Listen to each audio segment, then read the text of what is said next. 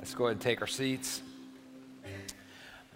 How many of you are up for a little experiment right now? Dang it. Look, when I say stuff like that, here's what you do. Yeah! Like that. Okay, wait a minute. How many of you are up for like an experiment? Okay, great. Here's what I want you to do. I want you to close your eyes. I can see if you're doing it or not. Close your eyes, and I'm going to say one word, and I want you to see what image pops into your head. And the word is church.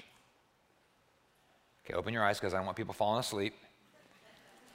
When I said the word church, something popped into your head. And for most people, what popped into your head was a building, right? And maybe it was a very elaborate cathedral, or maybe it was like some old country church, or maybe it was a giant urban mega church, or maybe it was a red brick building with a white steeple, or maybe it was a big old metal shed on 281. I don't know. That's what comes to our minds most of the time when we think of church. But biblically, a church isn't a building at all. The word church in the Bible is a translation of a Greek word ecclesia, which is actually a gathering. It's an assembly of people that have been called out. So the biblical meaning of the word church is not a building. It's a people. Biblically, a church isn't made out of sticks and bricks and metal and wire. Biblically, the church is made out of people. It's made out of us. It's a community of people who are all different and who are all called together and united in Christ, like a family. In fact, this theme of togetherness, this theme of like family and community and church is pretty prevalent through the New Testament. It starts in Acts 2:42. This is right after the Holy Spirit has come and empowered these people to do these amazing things. And the Bible says that right when that happened, it says the believers formed a community. It was the first biblical church. And that church worshiped together and served together and did ministry together and ate together and hung out together. And God changed the world through that church together. And then really the whole book of Acts is about what God did through the church, through this group, through this community of people. And in the New Testament, we see Paul, especially in Acts, we see Paul going around doing all this amazing stuff. Oh, he's starting churches and preaching, and writing. He's healing people and doing miracles and raising the dead and going all over on ships and camels and everything. He's doing all this amazing stuff, but you almost never see him doing it by himself.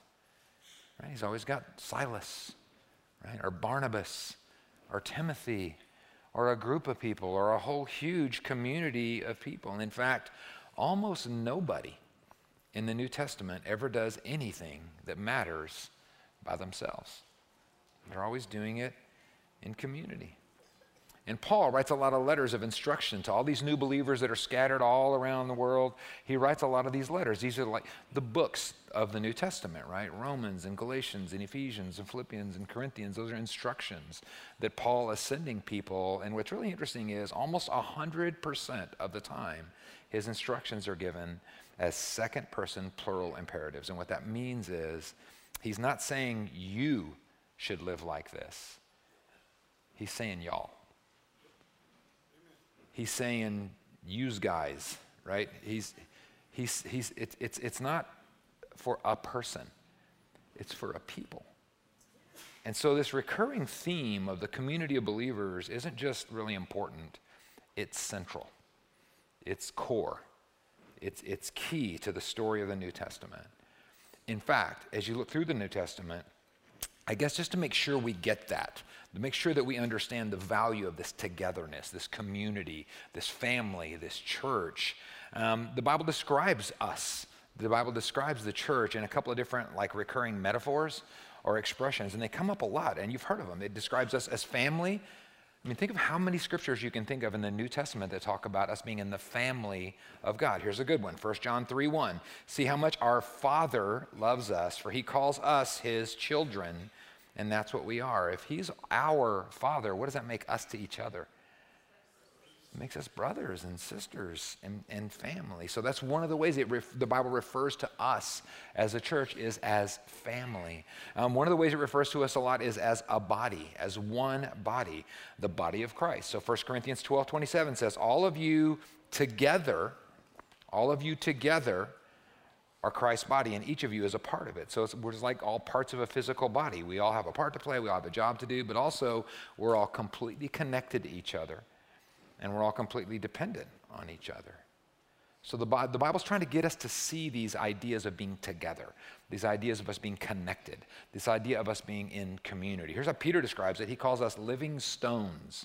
Living stones. This is 1 Peter 2:5. He says, you are living stones that God is building into his spiritual temple. Here's what's interesting. In that passage, the word you, is it singular or plural? It's plural, man. It's y'all. Right? And the word stones, is that singular or plural? That's plural. And the word temple, is that singular or plural? It's singular. So isn't that kind of an interesting thing? Peter's not saying that y'all are a bunch of individual tiny temples at all. What he's saying is y'all are the stones, right? Plural, that God is building into his singular spiritual temple. So all of us come together like building blocks, like living stones to build this temple where the Holy Spirit lives. And it's not just these verses, man. That this theme of togetherness and family and community, the idea of church community isn't just common in the New Testament. It is pervasive. Community and church are a core part of the New Testament story. And I've heard people say, and maybe you've heard somebody say this, well, you know, I've seen a lot of hypocrisy in the church because there's no hypocrisy outside the church, right? I've seen a lot of hypocrisy. I've seen a lot of hypocrisy in the church. So you know what? I believe in Jesus, but I don't believe in the church. Here's the problem with that. Jesus believed in the church. In fact, he established the church. In Matthew 16, Jesus said, I will build my church. Jesus established the church. Jesus is the head of the church. Ephesians 1:22 says, God has put all things together under the authority of Christ and has made him head over all things for the benefit of the church, and the church is his body. Jesus established the church. Jesus is the head of the church, and we are the church. And as his church, Jesus calls us to follow him together. In fact, in John 17, Jesus prays for us. You know that? You know Jesus prayed for you?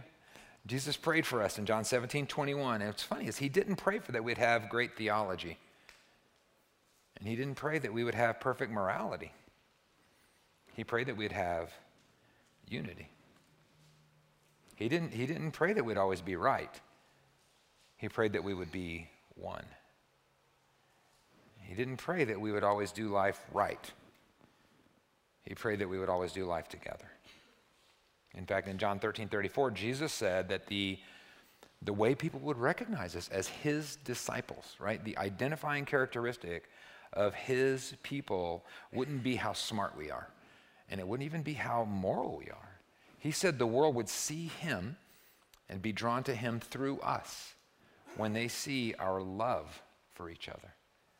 So a huge part of following Jesus, a huge part of letting the world see Jesus through us, a huge part of us being the answer to Jesus' prayer is that we would have community. And not just community, unity. And so the question is, how do we put unity in our community? And it can be a challenge. And it can especially be a challenge when we have an interdenominational church, where a whole lot of people are coming from a whole lot of different backgrounds and ideologies. And I've thought about this a lot. God, this keeps me up at night, man. How can we keep unity in our community? Like, how do we look at all of us? Like, we're all different. How do we do that? How do we keep unity in our community? And one idea I had, if everybody just does everything exactly like I want them to, we have perfect unity. Perfect unity, right? There'll be no disagreements. If everybody just do what I want them to do, we would have perfect unity. Let me ask you this. Okay, so if you're sitting next to a person that thinks they're the general manager of the universe, point at them right now. I want to pick somebody. Her. Okay, right there. Stand up. Stand up. Yeah. Tell us your name. Trish. So Trish thinks she's the boss of everything, right? But let me say this. Can we agree? Can we agree to this? Even right or wrong, if everybody would just do everything the way Trish wants them to, think the way she wants them to, act the way she wants them to, live the way talk the way she wants them to, we might be a mess, but we would have unity. True or false? True. Okay, thanks, Trish. You can sit down now and smack your husband for saying that. So this is a pretty good plan. Let's just all do what Trish wants us to do. Let's just all act like she wants us to, behave like she wants us to, talk and dress and eat and sleep and do everything exactly the way. That's a pretty good plan, but that's apparently not God's plan. Because the biblical solution for unity is not everybody doing what Trish wants them to do or what I want them to do. That's not unity, that's uniformity, right? The biblical plan for unity in our community is not for us to look alike or think alike or act alike or talk alike. The biblical plan for unity in our community is for each of us to fully, intentionally love one another. And the New Testament gives us lots of instructions about how.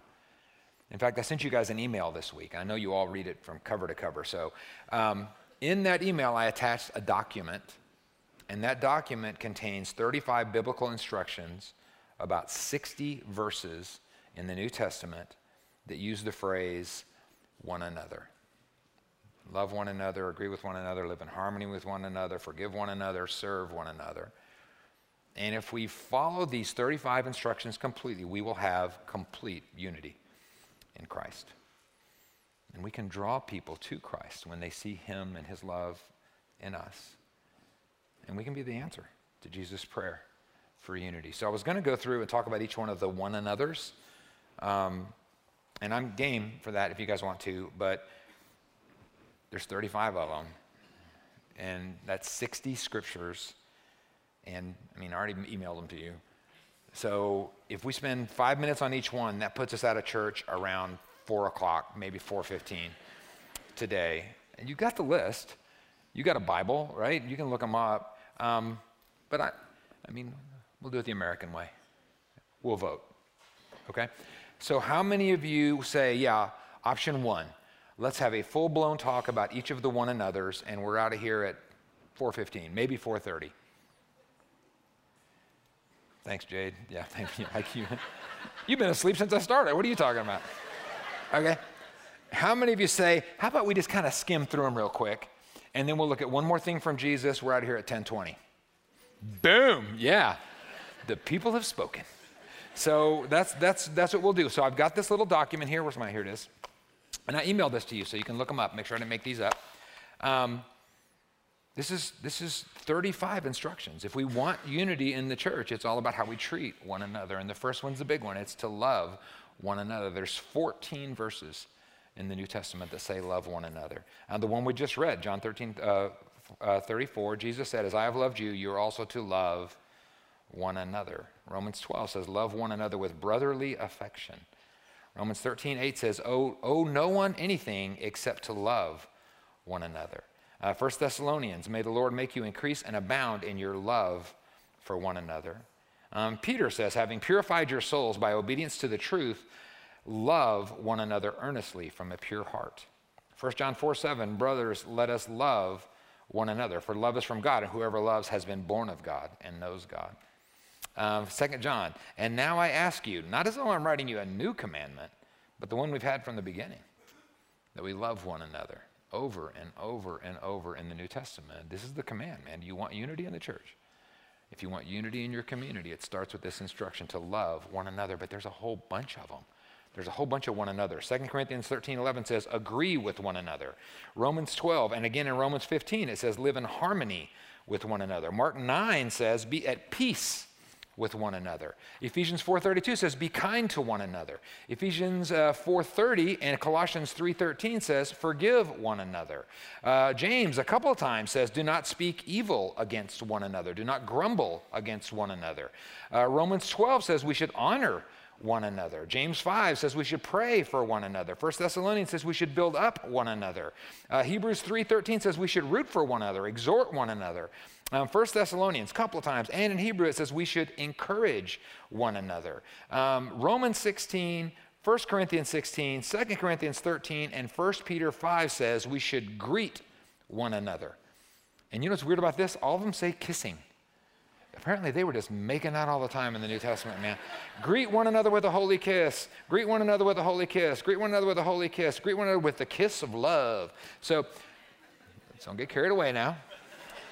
Because remember last week we talked about the transcendent truth, right? The transcendent truth. It's not necessarily, it might be a fist bump, right? It might be a handshake. It might be a hug. But the transcendent truth in this is, whether it's kissing or whatever it is, we should, I'm going to get a lot of trouble with the youth group on this, Jorge, so just make sure you get ready to back this up. It's not all about kissing. That we should greet one another. Romans 15:7, we should welcome one another. 1 Peter 4:9, we should show hospitality to one another. Ephesians and in Colossians, it says we should bear with one another. Bear with one, like put up with each other. We should be patient with each other. Galatians 6 says we should bear one another's burdens. So when you're struggling, you're lifting something that's too heavy for you, I should get under it with you and help bear your burden.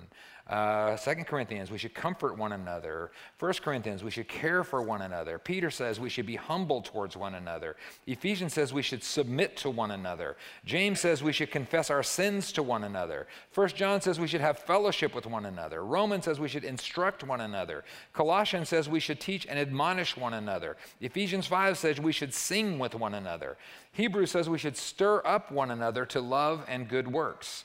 1 Thessalonians says we should do good to one another. Galatians 5:13 and 1 Peter 4 says we should serve one another. John 13:14 says we should wash one another's feet. Again, transcendent truth. What does that mean? It means I'm going to humble myself in front of you, that I'm going to serve you. We should wait for one another. We should speak the truth to one another. We should not judge one another. We should not provoke one another. We should not envy one another. Clearly, the most common thing in this is that we should love one another. But all of these instructions are about loving one another, because God's commands, Jesus said, could be summed up in loving God and loving one another. So if everybody, by the power of the Holy Spirit, follows these biblical instructions, we will have complete, perfect unity in our community. And I'm going to tell you something, that's going to happen. That's going to happen someday. Is this that day? Do we have it now? We don't. We don't have it. Someday we will. When Jesus comes back and makes all things new, we will have perfect unity in our community. But we don't have it now. And you know how you can tell? Because some people, not you guys, but like in the second service, this is going to shock you guys, but some people, even though they claim to be Jesus followers, and some people, even though they claim to be following the Bible, some people are not following all these instructions about how to treat one another. Shocking, huh? So we occasionally have these times where instead of loving one another and agreeing with one another and encouraging one another, living in harmony with one another, people hurt one another and lie to one another, lie about one another, and discourage one another and sin against one another. So, how are we going to handle that? How do we keep unity in our community? What if somebody, instead of one anothering me, instead of loving me, what if somebody punches me? What if somebody flirts with my wife? What if somebody says bad things about me? What if somebody lies to me? What if somebody eats the last donut that I wanted? What if somebody steals from me? What do we do when I'm just one another and everybody, but somebody doesn't want another me? Like how do we handle that? And I'm going to tell you that Jesus actually gives us a recipe for reconciliation. Jesus gives us great instructions for restoration and unity when people fail us. when people hurt us, when people sin against us. And before we dig in to this recipe for reconciliation, I think there's something we should think about, and that's this. That's what Jesus wants. Jesus wants reconciliation.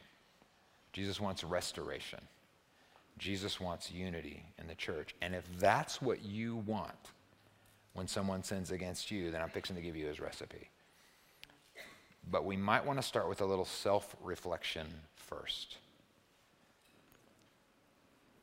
Because if what you really want is revenge, if what you really want is to hurt the person back who hurt you first, if what you really want is to take something from them, then Jesus' recipe for reconciliation is as useless to you as a recipe for cookies when you're trying to make meatballs. Does that make sense? So if that's not what you want, then if somebody's hurt you and what you really want is not reconciliation, and you don't care about unity in the church and reflecting Jesus to the world and answering his prayer for unity, what you really want is revenge. What you really want is to hurt them because they hurt you, then I'll give you a recipe for that right quick. Talk bad about them. That's always fun, right? Post bad stuff about them on social media. That is awesome. I highly recommend that one. If you can get really close to them, punch them in the neck. That's always a good one. Vandalize their car. Everybody hates that. That's an awesome one. I wrote some, poison their pet. That's a beauty. If you can get really close, give them a wedgie. There's lots of things. There's lots of, honestly, you probably don't need help with revenge.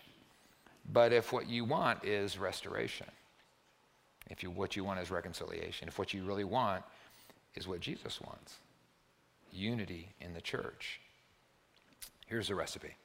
It's Matthew 18, verse 15. This is Jesus talking. He says, if another believer sins against you, there's a couple things about this before we get too deep. This recipe is for other believers who sin against you. So this doesn't work with unbelievers because this is to restore unity, and our unity is in Christ. So people who are not in Christ, we can never have complete unification with them. Does that make sense? This is why we're not supposed to be unequally yoked with people that aren't believers. So this is just if another believer sins against you. Also, this only applies if someone sins against you, not if they bug you, right? Not if they irritate you, not if you disagree with something that they're doing.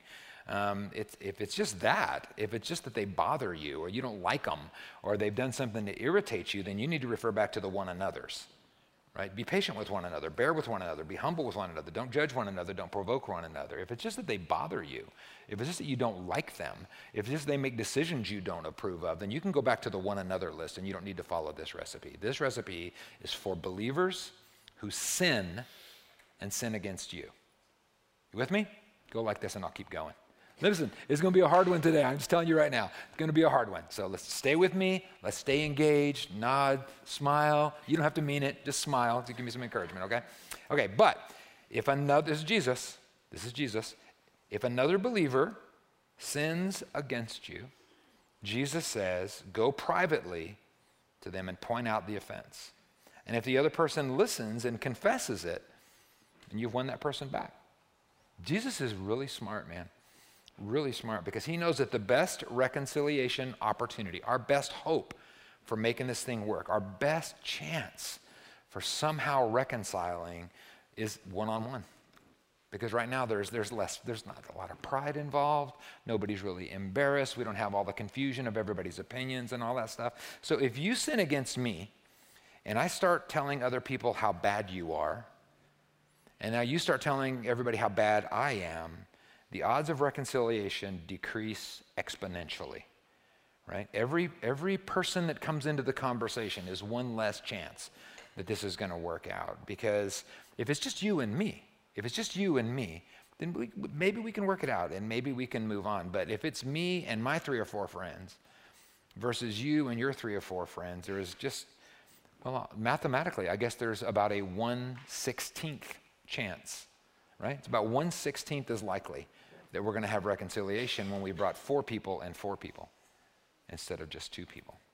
Basically, every time another person hears about it, the chances for reconciliation goes down. Do you follow that reasoning? Do you understand why Jesus said this? Because this is really important. Do you understand? Go like this. Yep, we get it. Okay, good. Jesus knew the best chance for reconciliation is one-on-one. So let's have a demonstration. So I need a volunteer. Mike, stand up. So let's just say Mike has hurt me. He sinned against me. He's offended me. What should we say he did? Doesn't matter. What? What? I stole the donut and what, killed the dog? Okay, he killed my dog. Okay, well, good. I think that'll work in this. We'll find out. We'll find out. Okay, so what this is saying is, if he did this thing, what I should do is I should first of all go to him and say, Mike, why you shouldn't do that. You've hurt me. You've offended me. You killed my dog.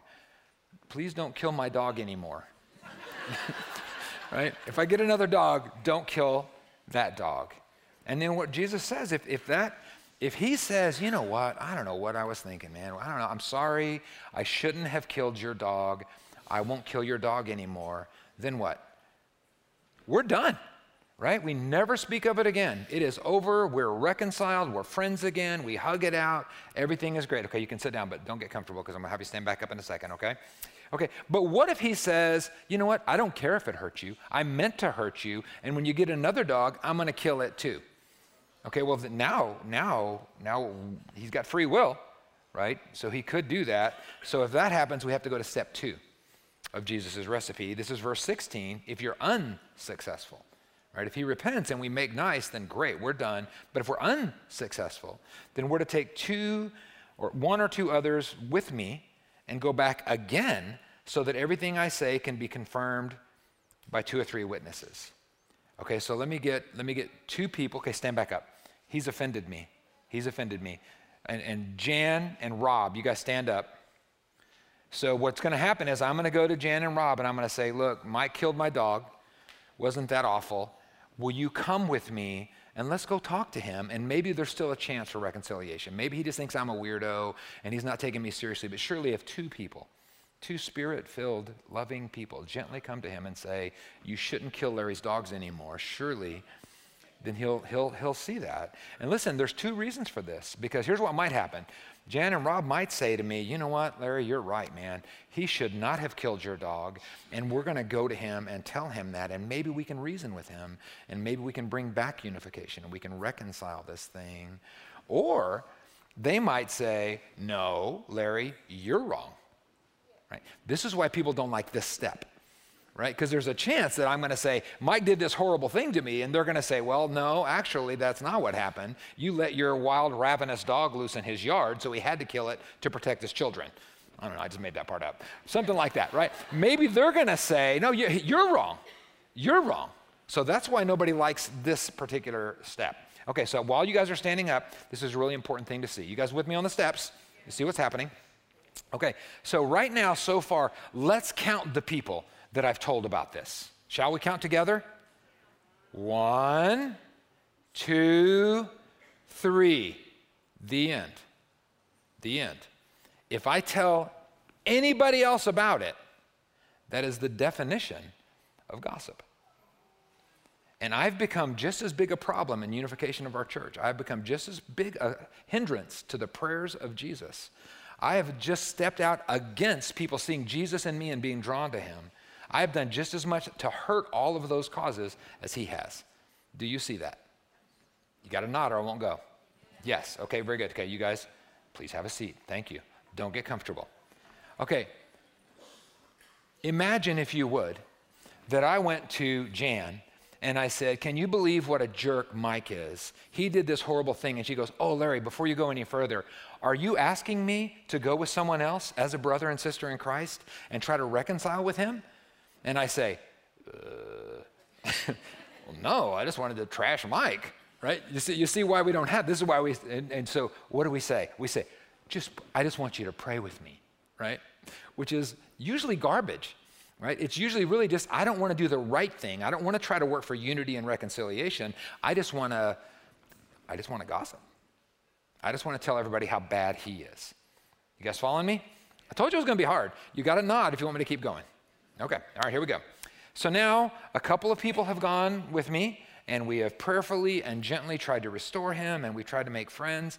And if he says, oh my gosh, now that you two have talked to me, that really makes sense. I see now I should not have killed his dog, and I'm really sorry that I did it, and I'm not going to kill his dog anymore, then what? We're done. We're done. There's no reason to ever talk about it again. We hug it out. We reconcile. We are back to unity.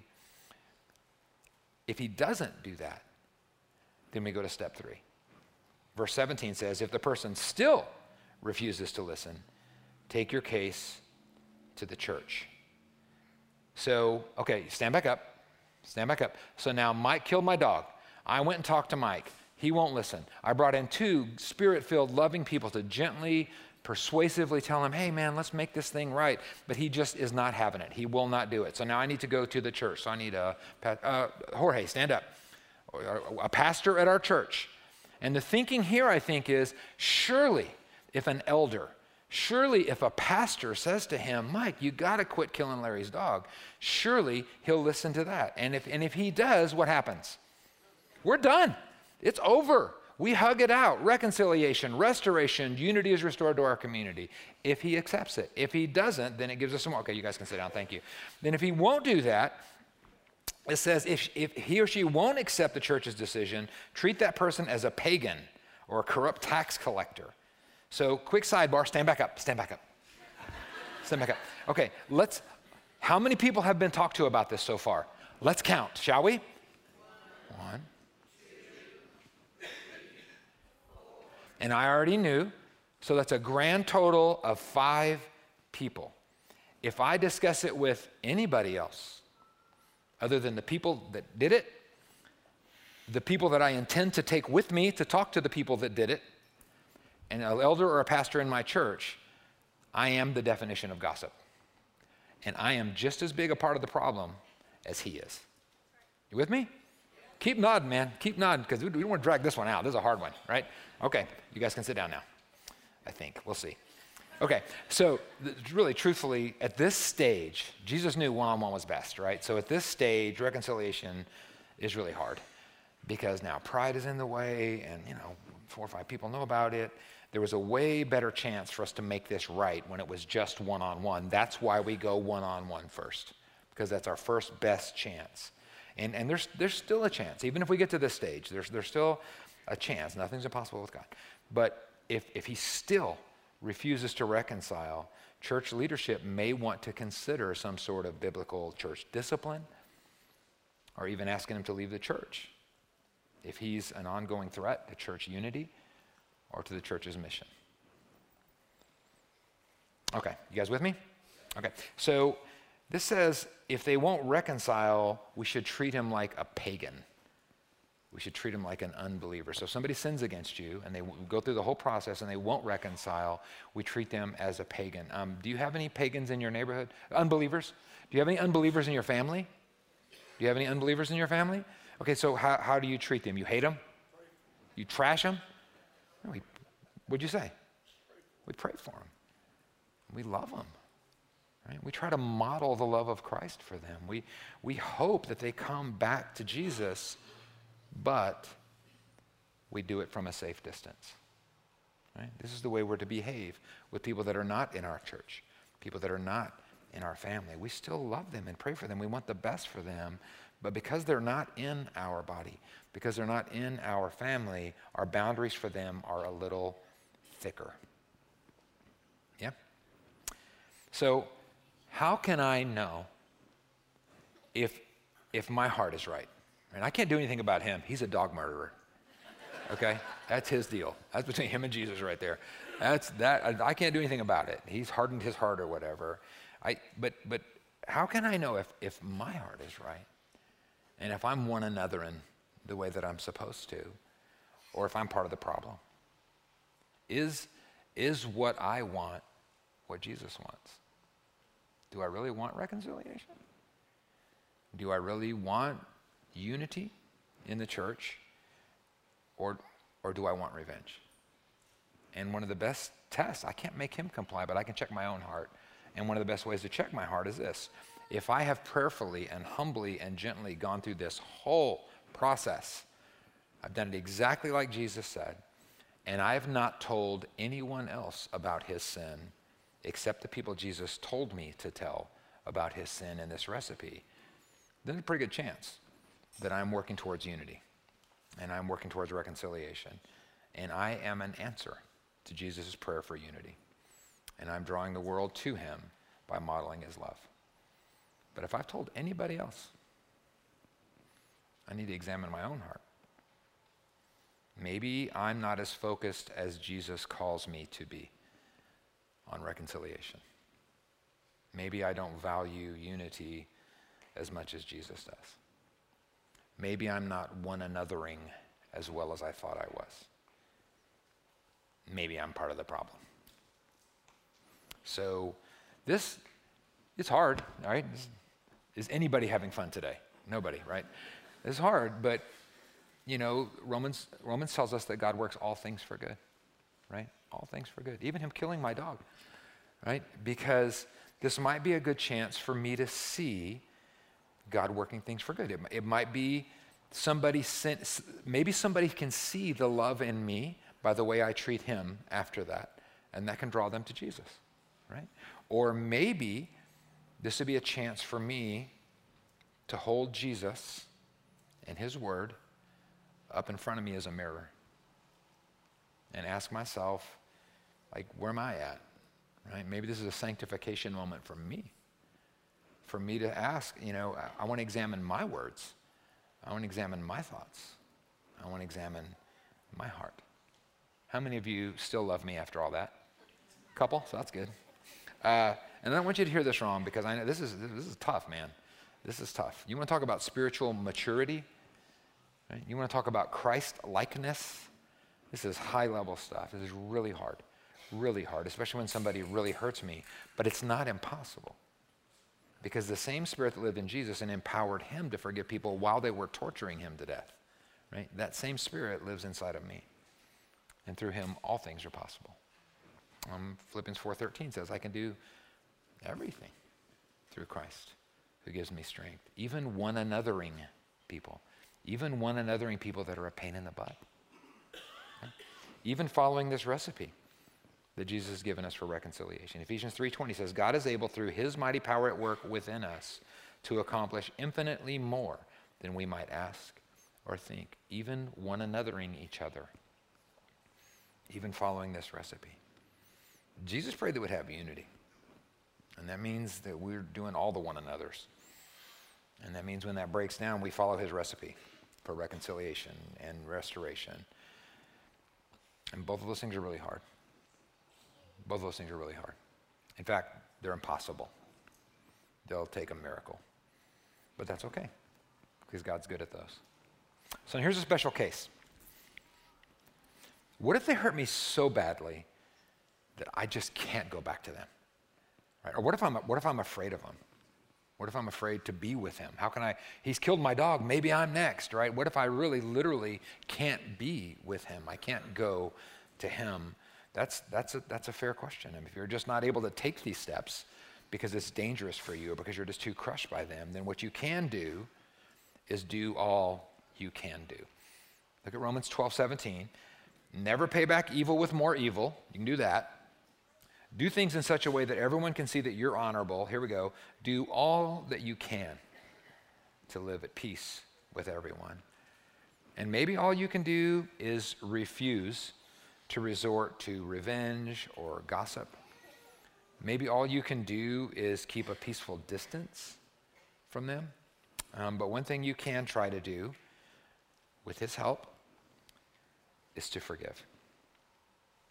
The most, I'd say arguably the most Christ-like thing there is that you can do is to forgive. And so on that, let me just say, in a couple of weeks, I'm praying about a couple of sermons on forgiveness. And I'm going to give you just a little preview.